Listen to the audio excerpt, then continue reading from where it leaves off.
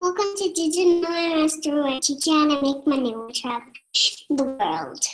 And speaking of travel, we're actually traveling around South America currently. We're actually in country number 11 in South America. There's 13 total countries. We're currently in La Paz. It's the highest altitude capital city in the world. And we only have 2 more countries to go before we finish all of South America. Chile and Uruguay will be heading to Chile and then Uruguay will be the last country in South America. On our show, we love interviewing fellow digital nomads, especially other Canadian nomads. I'm usually from Canuck. He's actually not in Canada, and neither am I. Our guest in Hawaii, and he's been traveling around the world, and he does it primarily through real estate investing, and that's a great way to be a digital nomad and earn income passively while you travel. So we're going to be learning a lot of tips and advice and strategies on real estate investing from my guest today, Mike Wolf. So Mike, how are you doing today, my friend?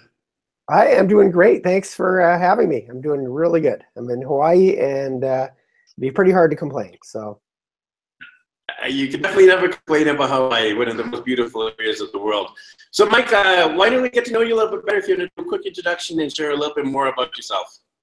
Well, basically, let's see, where do we start? I've been investing in real estate for around 28 years. And back in the olden days, I used to do a lot of the work myself. I used to go find the properties and deal with tenants and do all the work.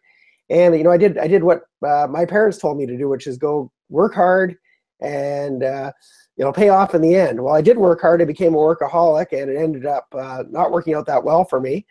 And as time went on, I kind of got to a point where I was starting to burn out. And then I realized, you know, I started to take some of the stuff off my plate and start to hire people and put systems in place, and realized as I started to do that, you know, working smart makes a lot more sense than working hard. And so I got really, really good over time at delegating and not having to do the work myself, give it up to other people, put systems in place, let them do it, and I can step back and enjoy myself. And I went from working 15-hour days to usually the hardest part of my day is really answering emails, doing a podcast every now and then, and making a few phone calls. So I switched things around quite a bit.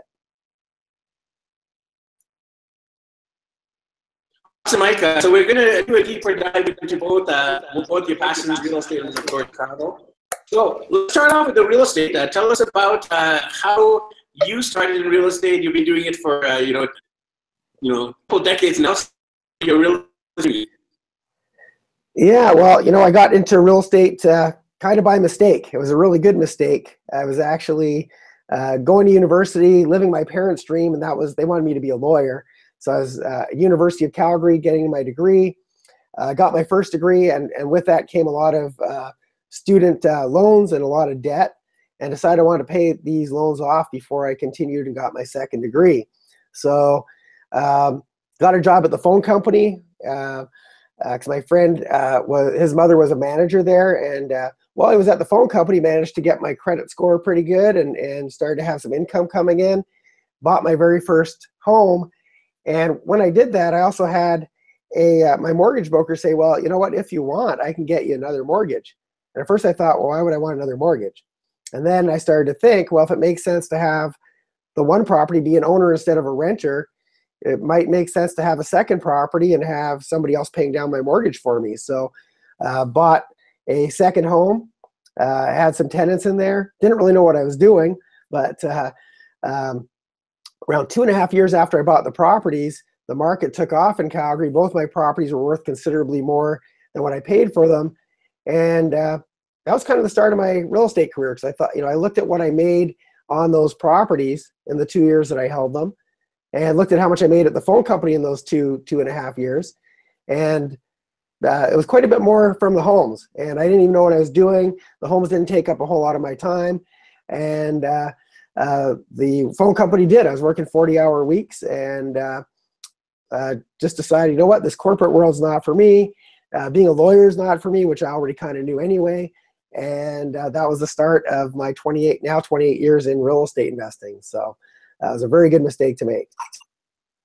Awesome, and you've been doing this for 28 years, and not only are you doing it for yourself, but you've taught literally hundreds of people around the world. I actually first came across Karen McGregor, and you spoke at her event in Vancouver, BC, Canada. Definitely inspiring to hear you and your passion for real estate.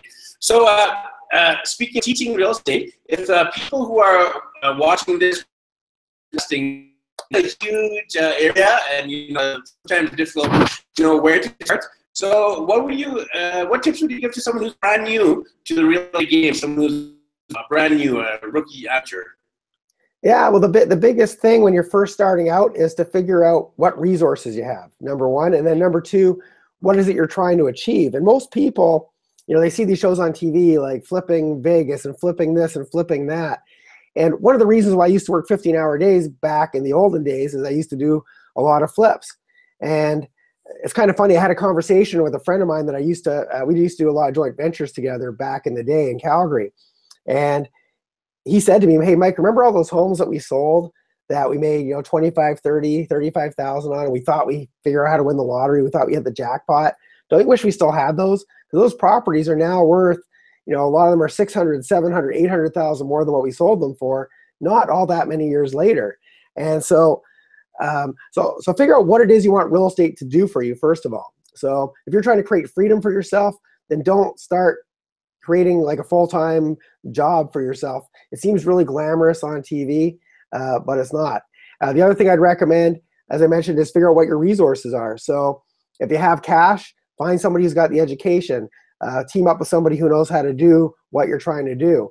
If you don't have cash, but you have access to great deals or whatever, well then find somebody who's got cash. But it's very hard to do for most people to do a real estate deal from start to finish on their own. So make sure you have the right resources in place, meaning you leverage other people's skills and money if necessary, and whatever it takes to get there.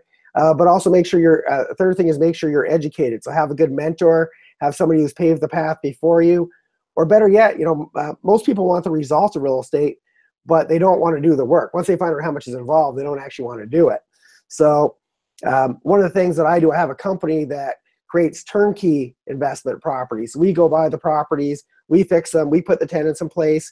I handpick the property management team. And the same people who are looking after my properties can look after your properties. And you don't have to be a real estate expert to do it. It's already done for you and already managed. And so if your goal for real estate is to go create a lifestyle of freedom like what we're doing, the traveling and having fun, then buy something that's going to help create that lifestyle for you. And that's exactly what my company does. So if someone's starting out, what would you say is the bare minimum in terms of a dollar amount that someone would need to get into real estate investing? You could probably do a 0 and just to, leverage someone else's money, but tell us about if you want to do own, what kind of dollar figure would you get? Yeah, well, to be honest, when I did my very first real estate deals, I had very little money. As a matter of fact, luckily I had a very creative mortgage broker, and he basically helped me I got a line of credit, put it in my bank for 90 days because the bank wanted to see the money in the bank for 90 days. So I had to make the payments on it. But that's how I bought my first property. So literally, you don't necessarily need a lot of money. Ideally, it certainly helps. To give you an idea, my turnkey property started around 90,000 US. And for those of, for people that live in different parts of the world, if you're a Canadian living in Vancouver, you're thinking this $90,000 property is a shed. $90,000 will get you a really nice single-family home in a place like Atlanta, where we're currently working. For $150,000, you get a palace. For $200,000, you could live like a king in a place like Atlanta, Georgia. You want to buy. You don't need a ton of money. You don't need the amount of money it takes to get something in Los Angeles or Vancouver or Calgary or Toronto these days. You need a lot less than most people think. And even if you don't have your own money, if you have good credit, there's different ways to get that. Or find other people and collaborate with them, do joint ventures. And that's one way. When I was kind of just starting out, I managed to do more deals. I managed to leverage, and instead of doing one deal at a time, I was able to do 2, 3, 4 at a time. And it helped speed up the process a little bit. Yeah, I'm actually from Vancouver, and it's a crazy real estate market. Most people can afford that. Definitely, it takes a lot of in terms of down payment and creative financing to actually get property in Vancouver. So, where would you say are the best places to invest right now? You mentioned a couple of cities in the U.S., but where would you say in terms of both Canada, U.S., and the global market, where would you invest in? Yeah, pretty much the only market I'm investing in currently on a regular basis is Atlanta. I love to do one thing really, really well. I could easily go build 3 or 4 or 5 teams in different cities all over the place. But when you do that, you end up having mediocre teams because you only have so much bandwidth to, to set up, to manage the teams, have the right people in place to manage it. And for somebody like myself who wants to, I'm very big on my lifestyle. I love to travel. I do a lot of volunteering, a lot of give back stuff. I also like to spend time with my daughter and my grandson. And for me to go and have 5 teams, I guarantee you I would not have this lifestyle. I'd be putting out fires. So I'd rather have one really good team with really good management that looks after the team so I'm not micromanaging them, and do it extremely well, know the market inside out, and get the best deals. And because we're doing the volume all in one place, we get the best deals, and we can now pass that on to our investors. And same with not just the homes, but when we buy carpet, we buy thousands of yards of carpet and thousands of gallons of paint. Whereas if I was dividing that up by 5 markets, now we're getting mediocre deals, and I can give my clients mediocre deals. So it's really about getting good at one thing, and just I call it rinse and repeat. Do the same thing over and over and over again. And so Atlanta, Georgia, currently is my favorite market. I've worked in lots of markets all over North America in the past, but usually 1, maybe at the most 2 at a time. But right now, Atlanta is it's hot. It's hot Atlanta, as they say. Love it, hot Atlanta. So you mentioned at times so far that you need a power team, so you don't have to do it. So tell us about some of those key team players. What are their roles and responsibilities? Well, to give you an idea, my power team in Atlanta right now, I've got somebody on my team. His only job is to go and schmooze bankers. That's where we get most of our properties. We buy in bulk from the banks. And we literally buy sometimes 20, 30, 40 properties at one time from these banks. So he's got to keep those. It's all about relationships. So he's got those relationships. That's his job.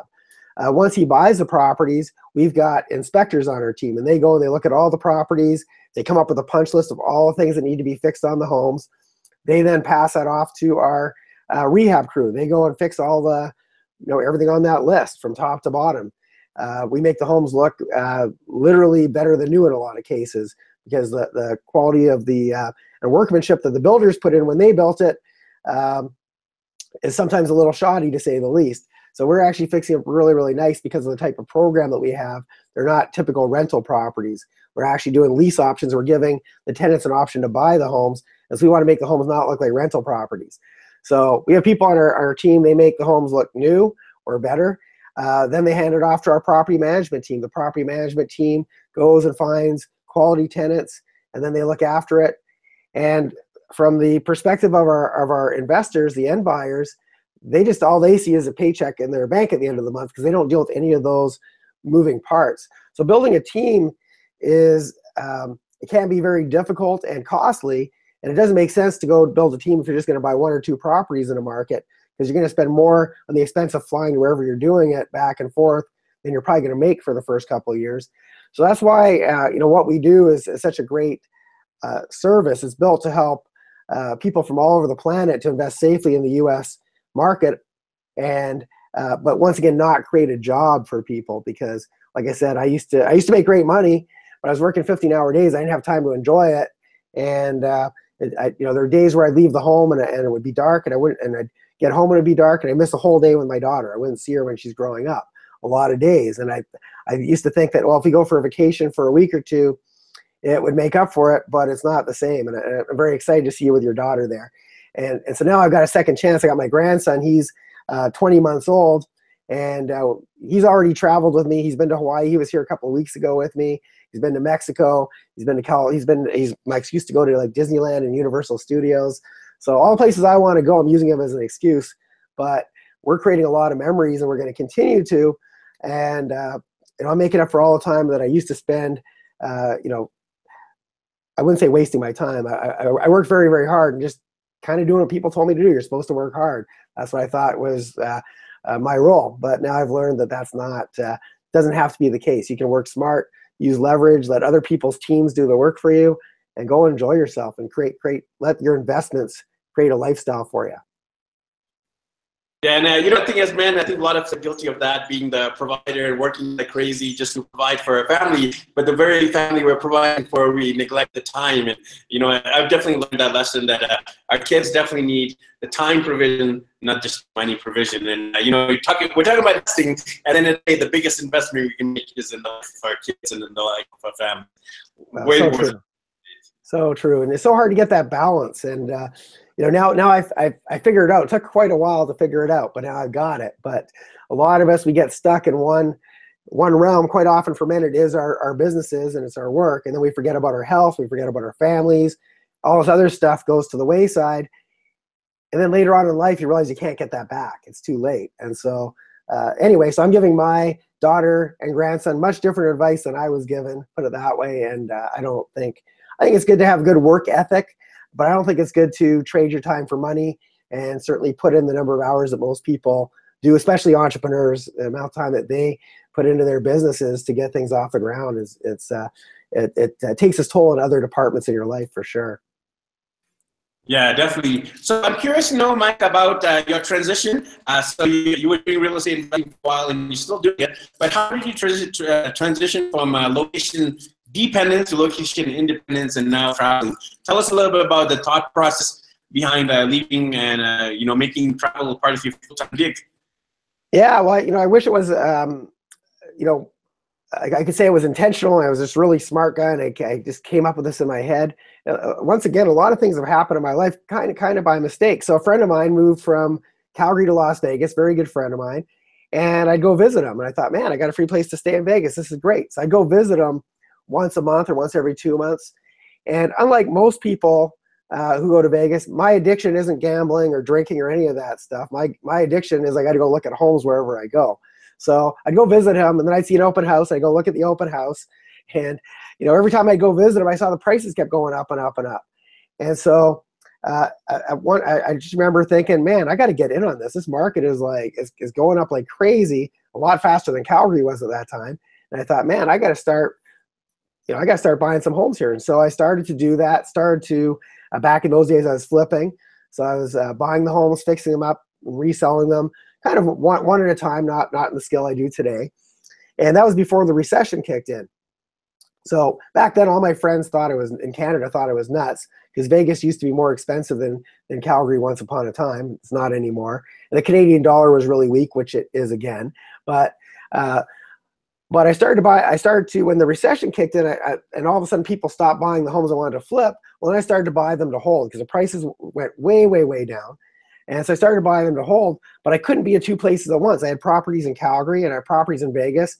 And so that's when I started to hire teams. I reluctantly hired a property manager, because I couldn't be in Vegas at the end of the month and Calgary. I had to pick one or the other. And what I started to realize is, well, first I micromanaged him to death. I needed to know every little thing that went on with the property, because I think like most entrepreneurs, a control freak. I needed to know everything that was going on. And I remember there was one week where he called me twice for the same problem. He called me twice because there was a broken fridge in two different properties. And not once did I ever say, oh, well, you know what, the tenant doesn't need a fridge. It was always the same answer. So, I realized this is silly. Why am I making him call me with the same issue over and over and over again? Why don't I just let him have a little bit of freedom to make some decisions for himself? And so I started to do that. And I realized that I started to get a lot more of my time back. Because at first I was doing the work myself, and then I was micromanaging, so I was babysitting and still doing some of the work myself. And I just put systems in place saying, hey, if an appliance breaks, well, see what it costs to fix it. If it's more than a certain amount, replace it. And then I started to add more and more systems, and I realized I got more and more of my time back. And so I never realized how easy it could be, but the toughest part was up here. It's all in your mind. It's this mindset thing that, most entrepreneurs think nobody can do what they do as well as they can. And then when you finally get forced to let somebody else into the business, then it's like, okay, well, I obviously need help, but I'm going to have to micromanage him so he doesn't rip me off. So you have to know every little thing that's going on. And then you realize when you have the right people, they know what they're doing better than you do. I don't need to teach him how to do property management. That's what he does for a living. And he only gets paid if he collects rent. If he doesn't get rent at the end of the month, he doesn't get his 10% of it. And so I started to realize that he's got an incentive to do a good job anyway. And he was a lot happier working for me once I stopped micromanaging him and he started to be more productive. And I also realized that he was collecting more money at the end of the month on the Vegas properties than I was on the Calgary properties, even though I thought I was the best there could be. And so I started to realize that the more now I'll tell you, I tell everybody that I cost myself money. Whenever I try to put myself back into my business and do stuff or manage stuff or get in the way of my team, I actually am costing myself time and money. So I step back as far as possible and let them do what they do. And unless there's a major problem, I don't need to even know about it. There's other people that I've got on the team that deal with all those issues, put out the fires. And for me to actually deal with anything, it's got to be really major. And so that's what really gave me my time freedom. A lot of people ask me, well, Mike, when were you financially free? I was financially free at a very early age, but I wasn't mentally free to have this lifestyle at an early age because I thought I had to do the work. I thought I had to be on top of everything and micromanage it. And then I realized that I don't. And now I've got a life that I love where I get to, I'm very, very happy and I feel very fulfilled because in my spare time, I'm hanging out with my daughter and grandson. I'm traveling to nice places. I'm volunteering and doing humanitarian projects. And those are the things that I've realized over time light me up. I used to think it was having the big house and the fancy cars. And that's when I was actually probably most miserable. I had all this money coming in, but I wasn't really enjoying it. I thought all these toys would make up for it, and they really didn't. They weren't really fulfilling. It's giving back and helping other people. I did a project in New Orleans. I mean, this year's been a horrible year for hurricanes. Back when Hurricane Katrina happened, I brought in a team, and we fixed up a bunch of homes that were damaged by Katrina. And that was my favorite real estate project I've ever done because it had a lot of meaning to it. It was a humanitarian project. We helped to bring a lot of people back to the city that otherwise would have never gotten back there. And so I realized over time, by having the spare time, that I can be more giving and have more, and also have more of a life, and just all these things that are based on fulfillment. And so my currency has switched from money to fulfillment and happiness, and that mindset shift has really created a whole different life for me. Like my life is unrecognizable from where it was, let's say, even 10 years ago. So, but it all happened. Once again, it's just been an evolution that's happened kind of by mistake in a lot of cases. So I'm grateful that it has progressed this way. Definitely inspiring to hear that journey. Thanks for sharing also all about the struggles as an entrepreneur. I think we all struggle with that. The whole Superman syndrome, the thing that we can do it all ourselves and we think we're the best at the job. But one of my favorite quotes is like, if it's not your strength, it's not your job. And when I've learned definitely delegate and delegate with responsibility, let them do the work and empower them, and they definitely do the job better. Some great life lessons and great business lessons there, Mike. So tell us about your travels. You're currently in Hawaii. You've been traveling around the world. Tell us about where did you start, where have you been, and tell us a little bit more about the travel side of your life. Yeah, well, I've literally been around the world several times now. My travels, they used to be kind of planned in that they made kind of a logical sense. They went in a certain geographic order. Like if I was in Europe, I'd travel around Europe. These days, I base a lot of stuff on, a lot of times humanitarian projects come up in different places. One of the things I want to get involved in is we had, tons of hurricanes, and now we got fires, and it's been a crazy year for natural disasters. So I would like to go and explore, Houston and Florida and Puerto Rico, maybe up in the wine country, up in Napa Valley, and see how I can add value, helping maybe rebuild homes. But I also do a lot of travel. I'm a really big fan of sunshine and heat. I don't like cold, so I plan a lot of stuff around that. And there's also a lot of places that I've been to, and I want to take my grandson to or my daughter to. I go to a place, I think, man, I wish my daughter was here. And so these days I travel in kind of a random, sometimes random looking sort of fashion, but there is a method to the madness behind it.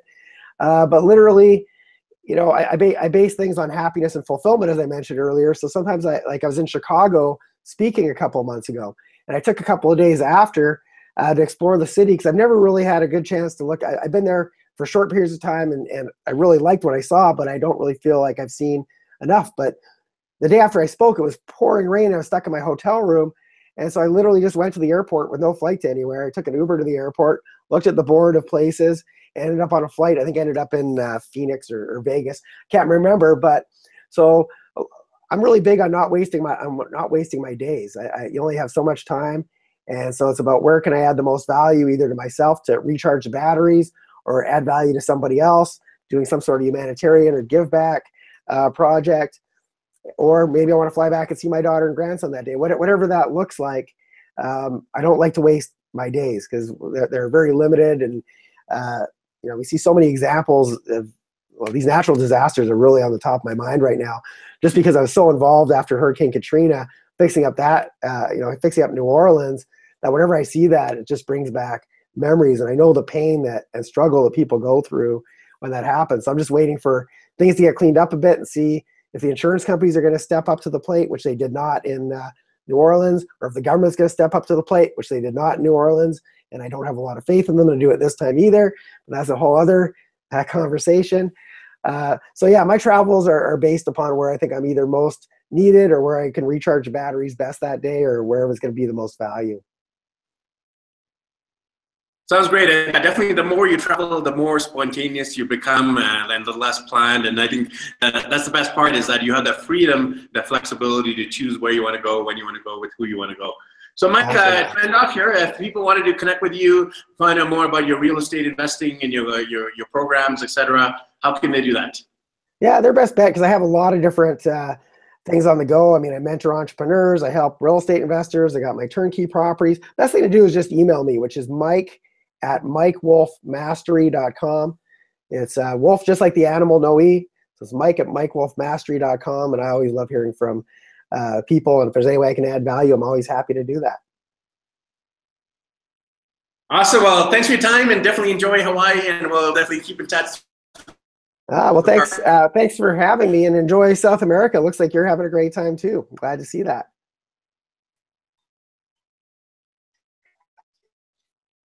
Yes, I might as well show you the view here.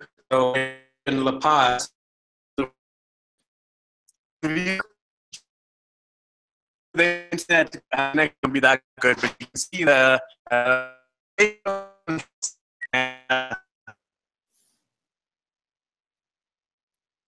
oh, I think your video froze on me there. Can't see them.